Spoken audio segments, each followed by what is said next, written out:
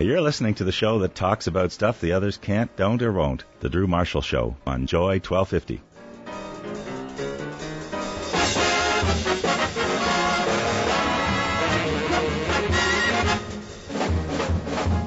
Well, many of you have been waiting for this interview for quite a while now. Anne Rice, best-selling author of the Vampire Chronicles. Here's a little quote from her. In 1998, I returned to the Catholic Church after years of pondering and searching. The great gift of faith in our Lord Jesus Christ as our Savior came back to me on a December afternoon, and I went home to the church of my childhood, becoming a member and supporter of it with my whole soul.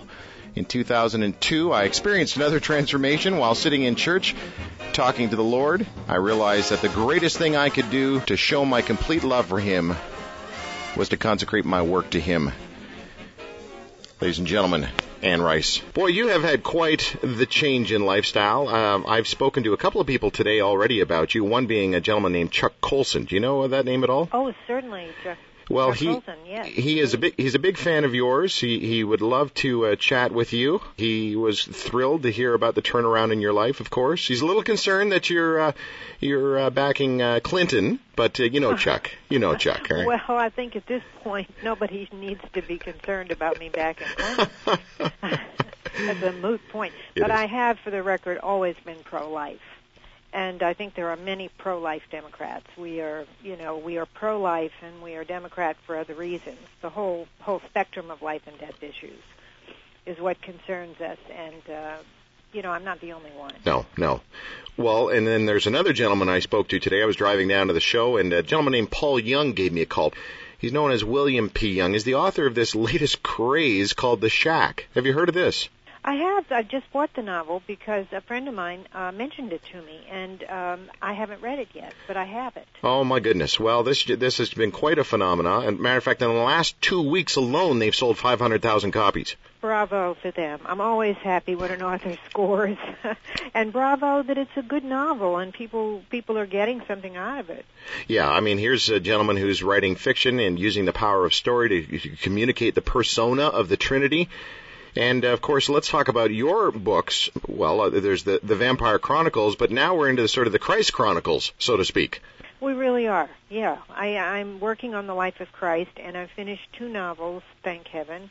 And I'm working on the 3rd now, which is in some ways the most difficult because I'm moving into the ministry of Jesus, and I don't think any fiction writer or motion picture maker has ever been able to do all of the things that are in the 4 Gospels. So it's difficult to know what to choose and what to do, and the chronologies differ, and yet I want to be absolutely faithful to Matthew, Mark, Luke, and John. You know, Anne, apparently you broke a lot of rules when it came to writing about vampires. No one had done first person, for example. That experience seems like it would serve you quite well with your latest Christ-based endeavors. Well, I think it has. I feel that over 27 years, the best novels I was able to write were always in the first person. So I brought that to the table, so to speak. I brought that apprenticeship to the table when it came to writing about our Lord Jesus Christ, and I felt there was a way to do it while still respecting entirely that Jesus is God, that He is divine as well as human. I felt I found in Scripture the passages that gave me the room to do it and yet be a completely orthodox Christian. Just thinking about developing this great cosmology for your Vampire Chronicles, in some ways, it must have been open territory. Like, you could add fiction to fiction, no problem. Oh, yes, absolutely. But with your books on Christ, you must have had to rethink your whole cosmological creativity. Oh, I did. It was really quite amazing. I guess the difference would be, a good comparison would be freehand drawing and then trying to draw exactly what you see, which is a totally different discipline. And I did have to study Scripture night and day, and I did have to question every single syllable, really, every word that I wrote in terms of Scripture. And it's been quite a challenge, but it's a magnificent challenge. If I may use the words, it's a magnificent obsession. It's a great desire to bring this fiction into the reality of Matthew, Mark, Luke, and John, and yet keep it vital. Keep it a book that a mainstream reader wants to read, and that a Christian reader wants to read.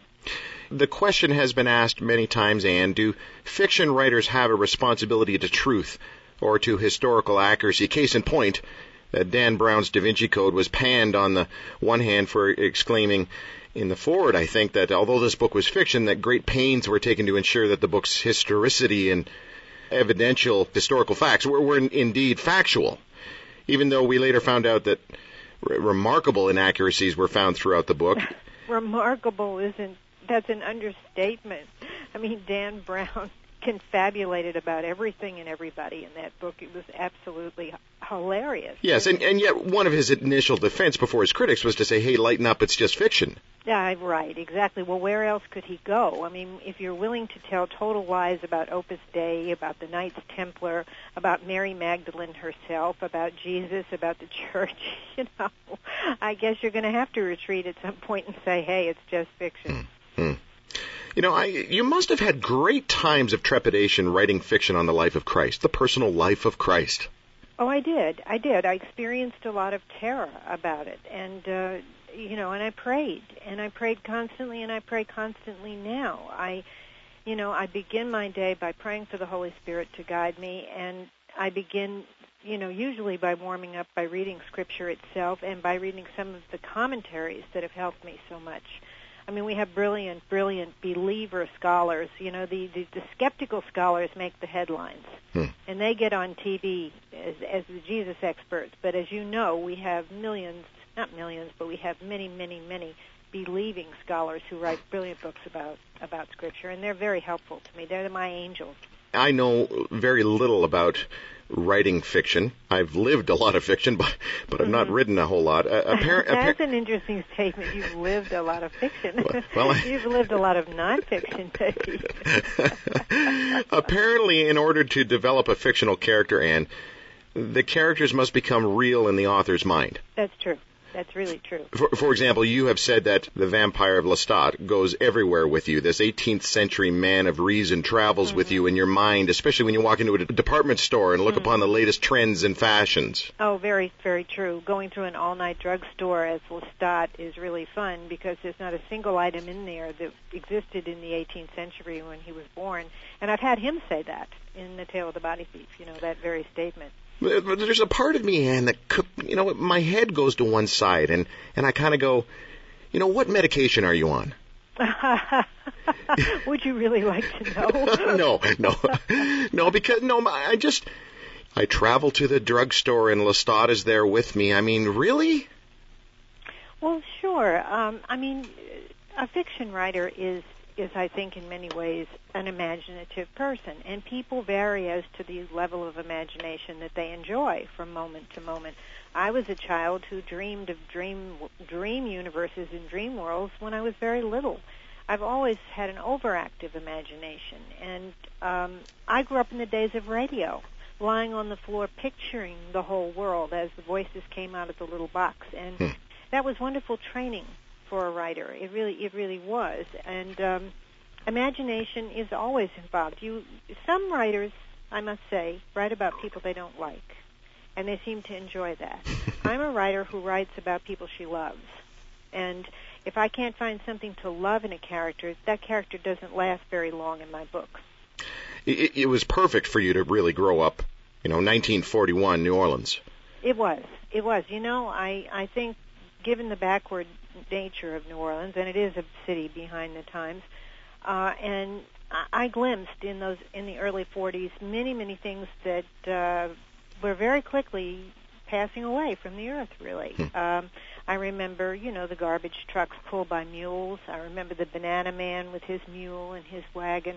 I remember the Iceman running up the back steps, and I remember the first electric refrigerator and the first electric washing machine and all of that sort of thing. I think I was very, very blessed to come right at that right time. I remember the war. I grew up during the war. Not grew up, but, lived to be 5 years old. For a lady who remembers the war, darling, you look fabulous. Oh, thank you very much. Of course, this move to Richardson, Texas must have been quite a culture shock. There's a lot of things in your life. No TV until you were 12. Even just your mom. Here's a quote. Tell me if this is accurate. A bit of a bohemian, a bit of a mad woman, a bit of genius, and a great deal of a great teacher. Oh, absolutely. That was my mother. She was one of the greatest people that I was ever privileged to know. There was no question. And every day it pains me that we could not save her, that she died so young, 48, 47, whatever, and that she did not have a long and happy life. But boy, what she gave us during those years, what she gave me, my sisters, all of us, it was just absolutely fabulous. She had a dazzling intelligence, and she was a deeply, deeply, deeply committed Catholic and Christian. And she imparted that great faith to us, that great common sense, matter-of-fact, total commitment to Christ. Of course, this little Irish Catholic girl wrapped up in the lives of saints and in church history. Why did you decide to leave the faith of your youth behind and become an existentialist, camel-smoking, rebellious college student, eventually turning into a full-time atheist for the next 30 years? Well, but it's something that happens to many, many kids when they go to college. I went away to college, and I went away to a secular college, and I don't think I knew one Catholic on that campus, so there was, of course, a priest who helped me, and there was a church nearby. But I made the terrible mistake of believing that I had to leave the religion of my childhood, that it was too rigid and couldn't be the true faith, and that belief in God was wrong. I succumbed, you might say, to the romance of atheism, the romance of agnosticism, the belief that you have to shed those old archaic beliefs and you have to go forth and find out what the world is really about. And I fell for that. And I think many young people fall for it, and maybe we are driven hormonally to rebel against our families at that age. With me it came a little bit later than with some. Some kids are rebelling at 14 and 15. With me it was 18 and 19. But I lost my faith. I moved away from belief in the Lord, and the most terrible mistake I made was I stopped talking to Him. I stopped taking my problems to Him. I should have gone in church and talked directly to Him instead of debating as to whether or not He could hear me, Apparently, Interview with the Vampire was written during your darkest atheistic years. Mm-hmm. Can you describe that time in your life for us? I mean, would this have anything to do with the death of your 6-year-old daughter, Michelle, from leukemia in 1972, and, of course, the Interview with the Vampire being released? It is filled with grief for the loss of my daughter, and it's also filled with grief for the loss of faith. Louis the hero, once he's made into a vampire, he's a creature of the night, and he loathes what he does. He loathes it, and he looks for context all through the novel. His big question is there any way that we could be serving God even though we are cursed and we are doing these evil things?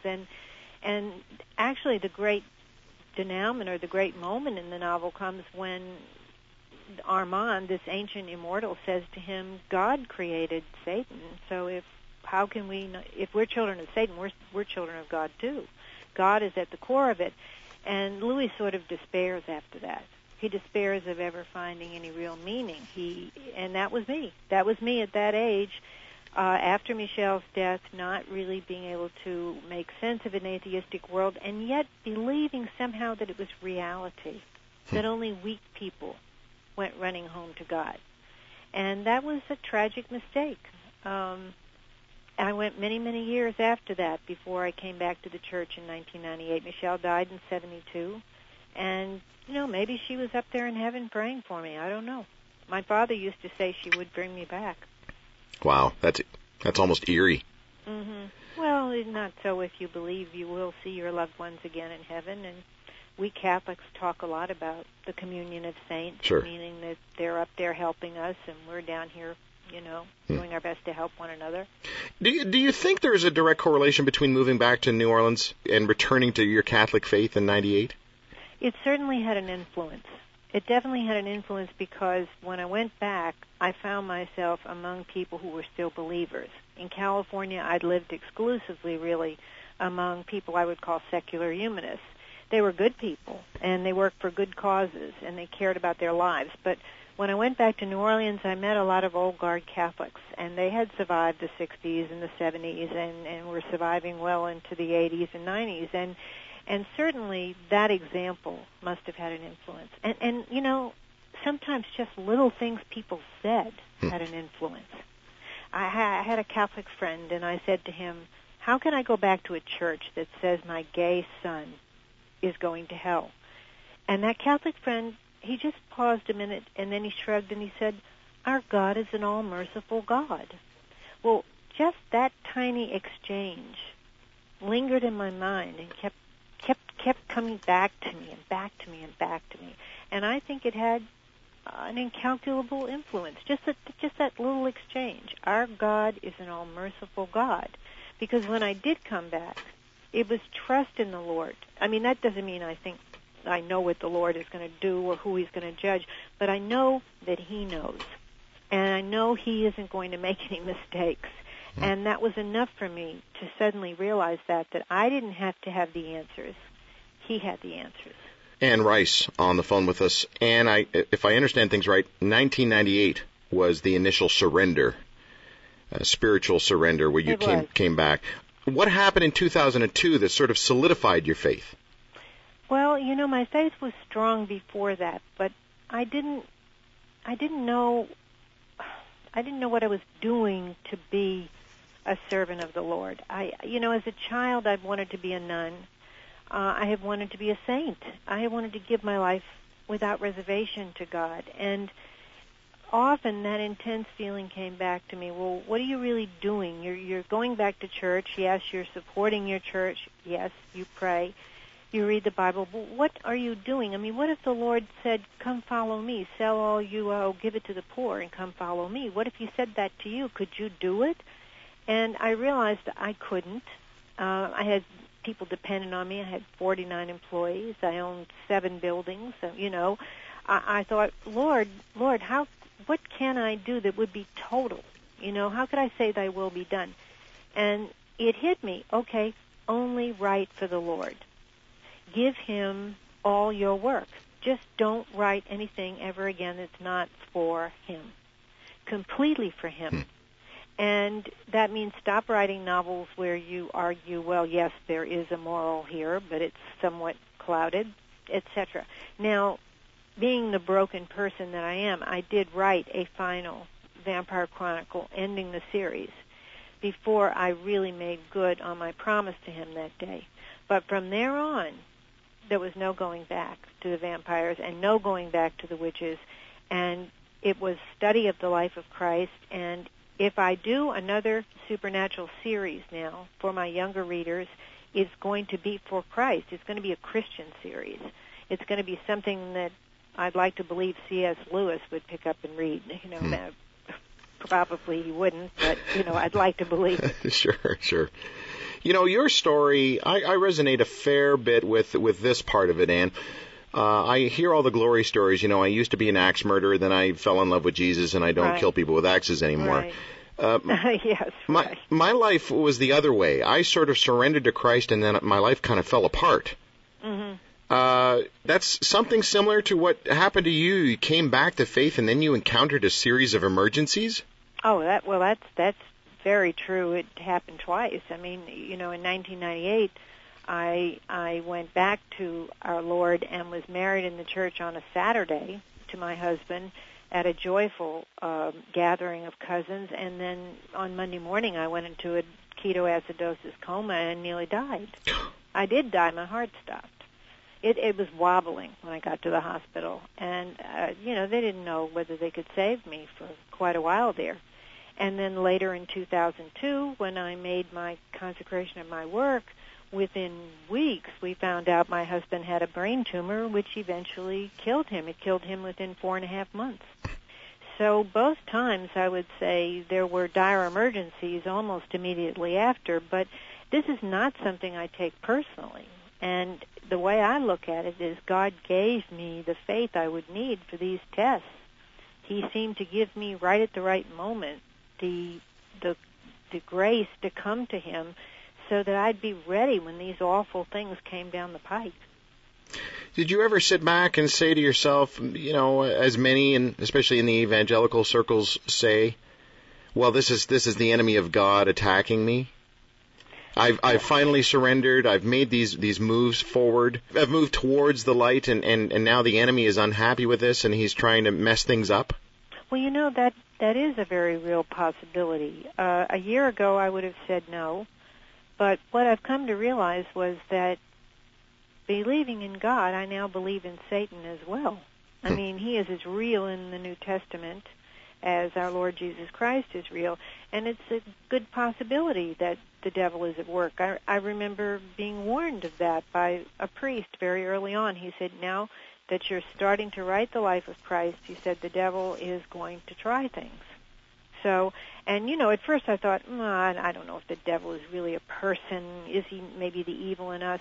But the more you read the New Testament and the more you read Matthew, Mark, Luke, and John, the more you realize Satan is real and Christ does battle with him. And so it very well could be the work of Satan. I'm always reluctant to claim that I know whose work it is. Good. I try to focus on what I have to do in response to it, but Good. I don't know. It could be the Lord testing me. Wow, that is some unbelievable wisdom. I mean, many would say that you're a rookie Christian, Yeah. but my goodness, that is just phenomenal wisdom, Ann. Well, thank you. I mean, but I do think we're too quick sometimes to claim that the Holy Spirit is on our side or that the devil is against us. We have to keep doing what the Lord told us to do in the Sermon on the Mount, and we have to keep moving, and we won't always know. We won't always know who's testing us, but we have to pass those tests. In doing the research on you, there are things that I'm unsure whether are factual or not. This massive weight gain, gastric bypass surgery, did all that really happen? Oh, yes, it did. All throughout the 80s and the 90s, I was very, very heavy. I would yo-yo down, for a tour, but I was 255 pounds when I had the gastric bypass operation, and it probably saved my life. Daughter dies from leukemia. Husband dies from a brain tumor. Your sister Alice just recently passed. She did. I'm sorry for your loss. Oh, tragic. But she managed to write, I think, 6 novels before she died, and she was just a very happy storyteller, and I think it was wonderful that she got those novels published. She started very late in life, and she did very well. You go into a diabetic coma, massive weight gain, gastric bypass surgery. I mean, what a life. Well, this is life. This is life. It's happening all around us. I mean, every day I think we are meeting relatives who are losing people with cancer or relatives who are fighting cancer themselves. It is life. It's what we experience here in the world, and I don't think that we should ever think of our commitment to Christ as sort of empowerment that's going to guarantee good luck.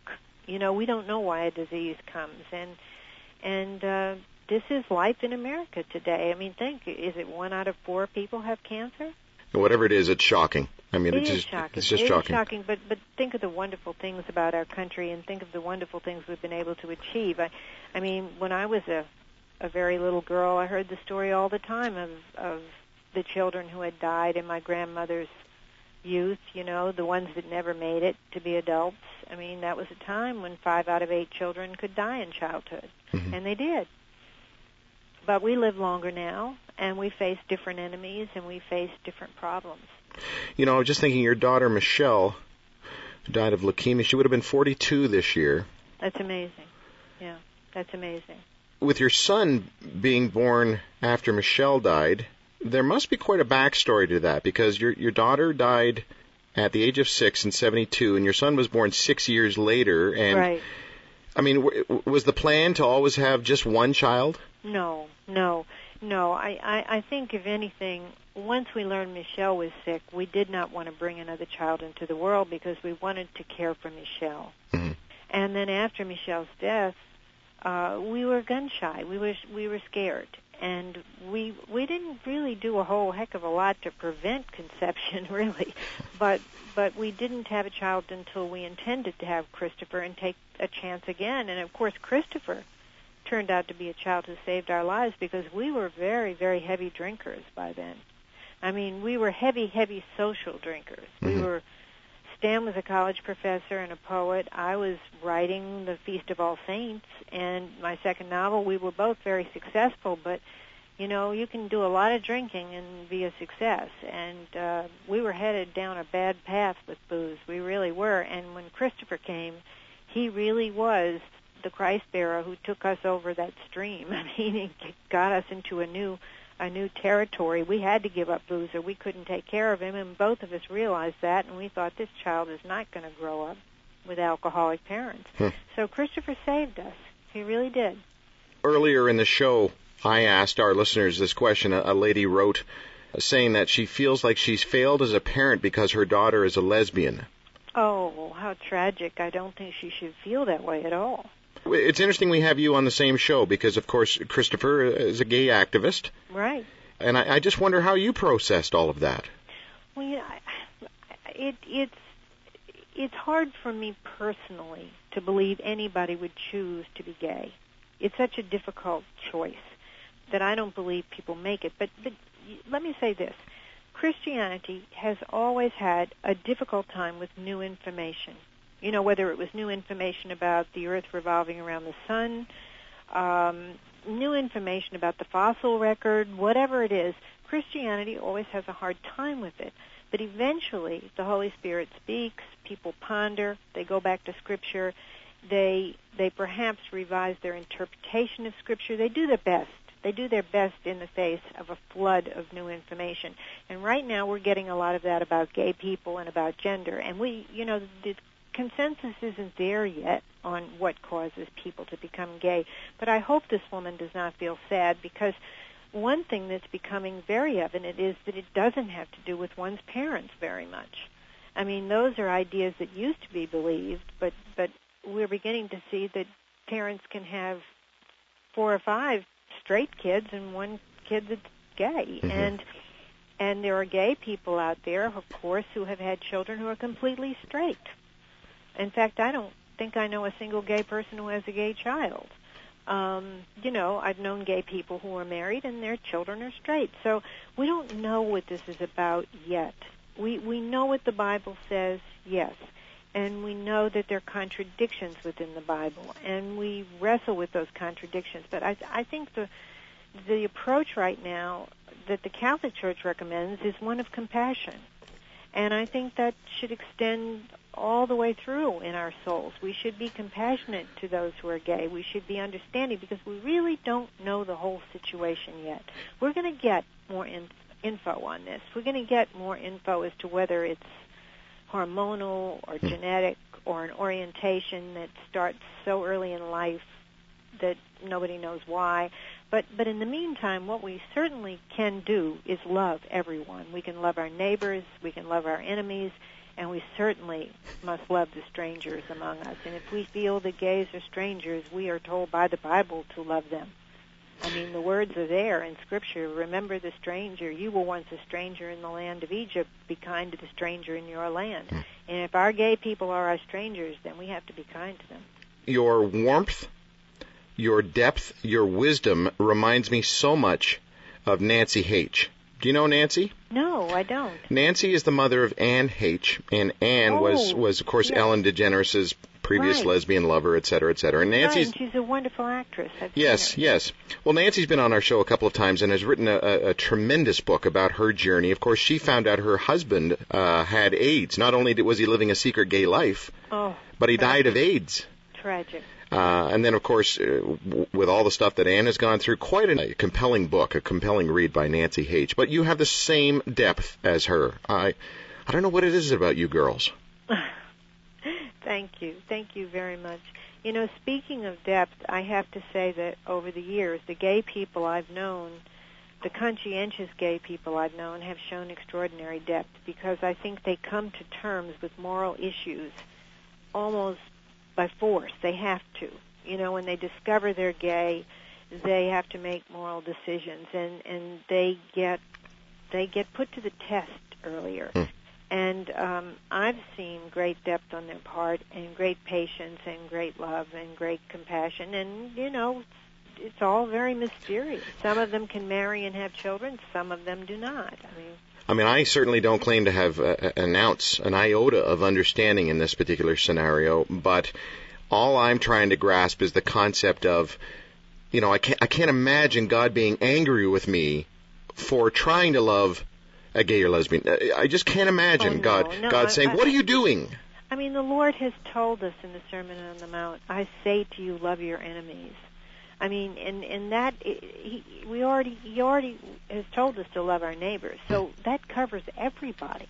I mean, that covers everybody in the world, and we must love one another, and we must be tolerant of one another. And look what tolerance has done in our country. It's enabled all of these denominations in America and in Canada and everywhere, really, to get along together. I mean, tolerance has been a great thing for religion in our countries.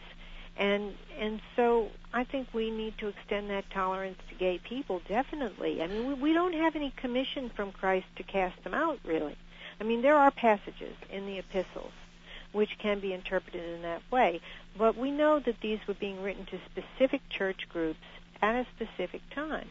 And young Christianity was trying to keep its members well behaved, but perhaps they faced problems that we don't face. Perhaps they had a different idea of things than we have. We go back to Scripture again and again for the answers. It's the great thing about our Lord is that He is a source of creativity for us. He's a source of us finding solutions to our problems, even when our problems seem absolutely unbearable. Best-selling author of the Vampire Chronicles, Anne Rice, but of course, Christ the Lord series is taking off tremendously here. The Road to Cana is the latest. Got it in my hands, and I was just, as I said earlier, talking with Chuck Colson, and he has thoroughly enjoyed the read as well. Wonderful. So glad to hear that. If Stan were alive today, Anne, what do you think he'd say about all this Jesus stuff? Well, he was very fine about it all. He really was. When I came in and told him I was going to write the life of our Lord, he said that sounded absolutely wonderful to him. I think he was a great respecter of whatever artistic path I wanted to take. He may have seen it in terms of art rather than religion, but he thought it was a noble path. And, when he was dying, those 4 months, and I was doing my biblical research and sitting in that room with him, I mean, whenever we spoke of these things, he was absolutely for it.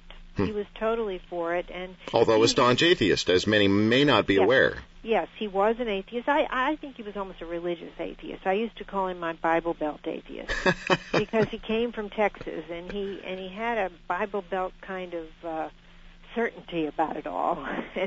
And I always thought that he was really close to God because he lived such a conscientious life and gave so much to his painting and his poetry. And I think in the last months of his life, he was so charitable and so loving to his caretakers and so concerned with them and their problems and that they get gifts from us that would help them with their lives. I think he was close to the Lord. I think we can trust the Lord to reach everyone. We don't know what the outcome of that point is, but we know that our Lord will in some way reach every soul. Very well said. I think that's true. Very well said. What do you miss most about this love that started at Richardson High? Oh, I miss him. I miss him all the time. I dream night after night that he and I are looking for a new house to live in, and we're walking through a house, and then I wake up and I realize he's gone. And I miss an intimacy that went on for 41 years. I miss the person who knew the most about me in the whole world. And I miss the person I loved as I've never loved anyone in my life other than my parents, my kindred. He was like my brother as well as my husband. When you're married 41 years, you do become a brother and a sister as well as lovers. You and his family has always been so good to me. I miss him. I just miss his intensity. I want to tell him things. I want to share things with him, and I talk to him. I say, if you're up there, help me with this. I know you're up there. Help me with this. Help me get through this. I talk to him when I see his picture on the wall. But the missing is so total, because he and I sat down to dinner at least for 40 years. That last year when I weighed so much, I didn't want to go out of the house. He'd go out to eat. So maybe that was the only year in which we didn't sit down to the dinner table every single solitary night, start arguing or talking or chatting with Christopher or whatever. And I mean, you know, I've never been with any other man, and probably never will be with any other man. But you've just broken a lot of hearts, Ann. Well, they have my email address. But you know, it's just I miss everything about it. And there was nobody quite like him. There really wasn't. I never met anyone like him. Well, just before we say goodbye to you, thank you again for so much time and for your heart. And I'm just enthralled with your wisdom. You know, no one has the right to call you a rookie Jesus person anymore from the stuff I've been hearing, that's for sure. But that's very kind of you. How have the evangelicals responded to you? Wonderfully. Wonderfully. I would say most of the emails I get are from evangelical Christians, and they respond very strongly to the book. And you know, I get a lot of emails. I get a lot of emails from people who know the Bible really inside and out. And they'll ask me a particular question that indicates how much they care about Scripture. But you know what they usually say is they were suspicious at first, but then they gave the book a chance and they're glad they did. Isn't that funny? You know, Alice Cooper told me that even though many people have a hard time comprehending who he is and what he does for a living, you know, when they consider the fact that he's been a Jesus guy for so long now. But he says if you look close at the lyrics in his songs, you'll see biblical themes and spiritual thirst. Wow. I didn't know Alice Cooper was a Jesus person. Do you know Alice Cooper once named his dog Lestat after my vampire hero? Come on. That's what I heard. I heard that back in the 70s.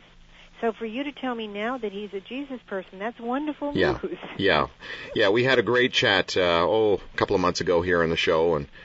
But, I mean, how do you respond to those same puzzled looks when people's heads tilt to one side? They find out that Anne Rice, the Vampire Chronicle lady, is not just a follower of Christ now, but has not really in any way denounced her vampirical past. Well, I get down on my knees, figuratively speaking, and say, give these new books a chance, and if you're still reading the old ones, look at the moral underpinning of those books. Look at the religious obsession of those books. Those are Christ-haunted books. They are a chronicle of a person's search for God.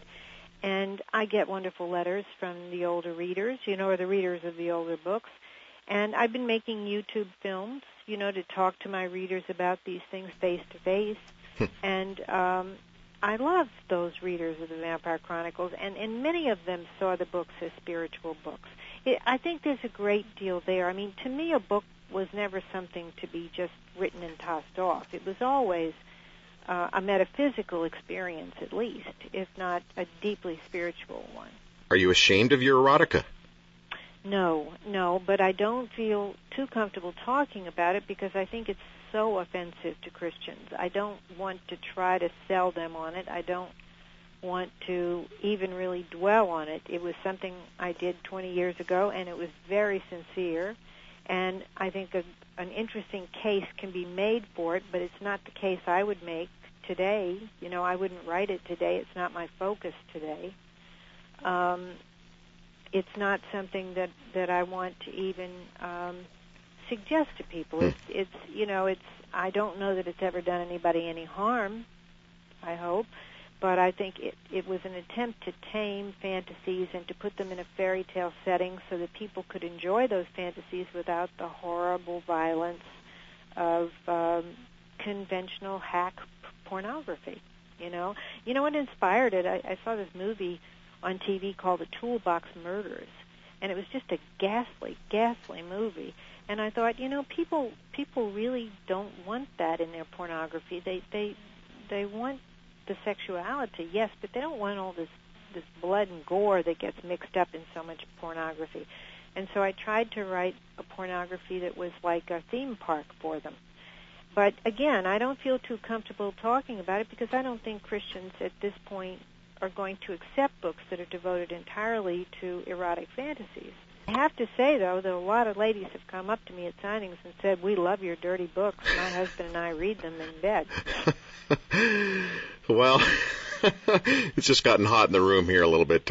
Yeah. Yeah. I mean, like I said, I don't feel entirely comfortable trying to put, I'm not at a point in my life where I want to do a YouTube on that or write an essay on that. I mean, No. The other books, I think that, a real case can be made for their value, but that's something, maybe somebody else will come along Sure. and make an elegant case. Let's hope and pray. Well, now you've set out to show Jesus as human with the power of story. I wonder if there's a danger of portraying Jesus as too human.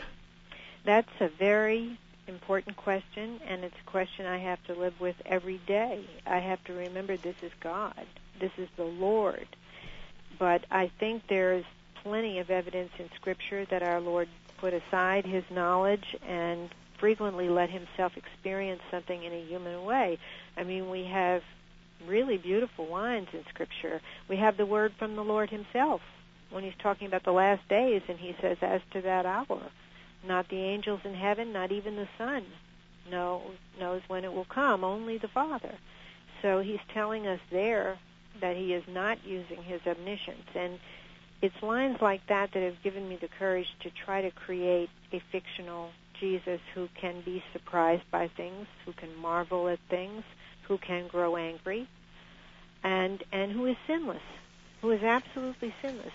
But it's difficult. It's a difficult question, and that's the great beauty of the Incarnation. Jesus is both. He's in heaven now with a human body. I mean, that is such a magnificent truth. And I don't know, maybe my vocation is to remind people, if I can, of the humanity of Jesus while still firmly upholding the divinity of Jesus. You have hunkered down into some great reading. Of course, The Resurrection of the Son of God by N.T. Wright. Any other Jesus books you'd recommend? Oh, I would recommend anything by Donald Carson, D.A. Carson. I'm reading his commentary on the Gospel of John. And Craig Keener is a wonderful writer, Keener. Craig has written a huge commentary on Matthew and a 2-volume commentary on John. And these are believer scholars. They're believers, and faith is behind their scholarship, yet they're extraordinary scholars. They study every line of the Gospel. And I would go so far as to say Donald Carson is a scriptural theologian.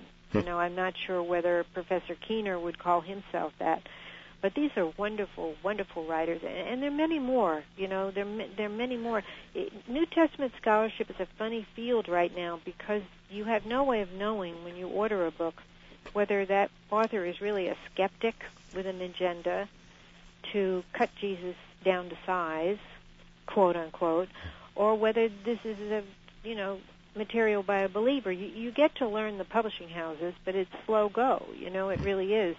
I went through a lot of skeptics, and before I got to N.T. Wright, the Bishop of Durham, and read his magnificent words. And then, of course, I found Donald Carson. I found Professor Keener.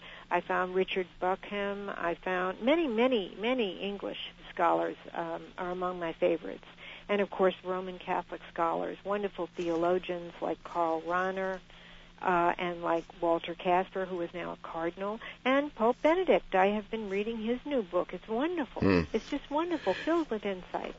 The books on your nightstand must be just, my little pile must pale in comparison to the stack you have on your nightside table. You wouldn't believe my office right now. There are tables all over with Bibles open on them, so I can run and check this translation and that translation and this commentary and that commentary. My bed is actually in here in a little room that's got a bookcase right at the end of the bed filled with books on angels and bookcases all over the walls.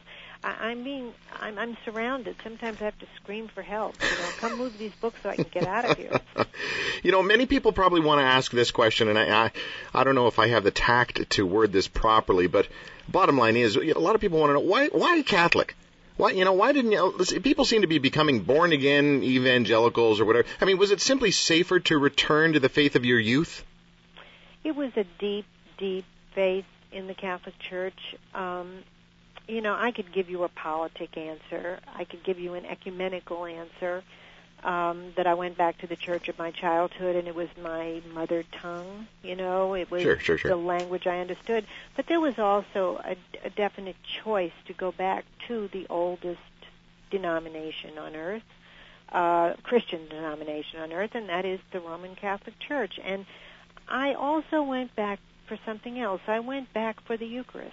I went back for the body and blood of our Lord Jesus Christ on that altar, because I believe that he is there, that when the priest says those words, this is my body, this is my blood, that Christ is with us, body and blood, and in a very special way. And I know that might be a turn-off to many of my Protestant readers, but I believe it firmly. And I went back to my church because my church believes that firmly. And my church believes that every day, as Mass is said. And I wanted to go back to that banquet table. I wanted to receive communion with my community. And I don't make any judgment really on others who don't perhaps have those sacraments in their church or who do not believe it is the body and blood of Christ. But I take him at his word in the Last Supper when he says, this is my body, this is my blood. And so what can I say? As a Catholic, that drew me back, that idea of the apostolic succession of an unbroken line of priests and bishops going all the way back to the time when our Lord walked the earth. And that is what worked for me. That is what was great for me. I have a good friend, Howard Storm, and he went back to the United Church of Christ. That was the church of his childhood. He strongly considered Roman Catholicism. He eventually went back to the United Church of Christ, and he is a mystic. He has been in heaven, he believes, and he has seen angels, and he made a different decision. And he said something very interesting. He said that when he was on the other side with the angels, having this near-death experience, he asked the angels, which church is the best? And the angels said, the church that brings you closest to God. And I thought that was a beautiful answer. So I've given you a lot there. Wow. Maybe not sounding so direct. I've tried to tell the truth as a Catholic, but I've also tried to show my respect for all people who go to God. I mean, the most important thing for anyone is that we do not let other people stand between us and God. Don't you think? Right. That we never let other people stand between us and the Lord. I mean, we go to him. And if people are an obstacle, if ministers or priests are an obstacle, we must go around them. But we must go to our Lord who stands there with his arms outstretched for all of us. Anne Rice, your Vampire Chronicles sold nearly 100 million copies. May you sell 101 million of your Christ Chronicles. Christ the Lord, The Road to Cana, a novel by Anne Rice. Of course, they sent me the large print version. I'm not sure what I'm to read into that. Might have something to do with my hair loss as well. It's probably just the one they had on the desk at the time. No, I'm thankful. I am thankful to receive this. And I, you know what? I pray God's bless. I very rarely say this to. Matter of fact, I don't think I've ever said this to a guest, but I pray God's blessing on you. And I don't know what that means ultimately, but where you were, where you've been, and where you are now is an intriguing journey, to say the least. And I just pray God's blessing on you. Thank you so much. Thank you so much. I can't tell you. And God bless you, too, and may he make his face shine upon you always. And may you be close to him always. And thank you so much for giving me this opportunity. It's been our privilege and our pleasure. Thank you, Anne. Thank you very much. God bless you. Bye-bye. Take care. Anne Rice. What a great lady. Phenomenal story. You may not agree with everything, every bit of theology, but the day you agree with everyone's theology is the day you're barking up the wrong God tree, that's for sure.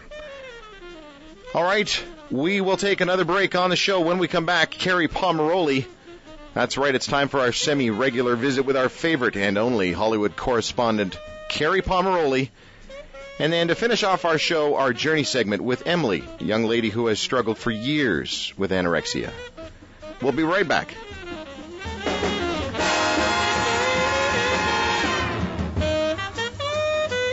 Like what you've heard? Listen again online at drewmarshall.ca.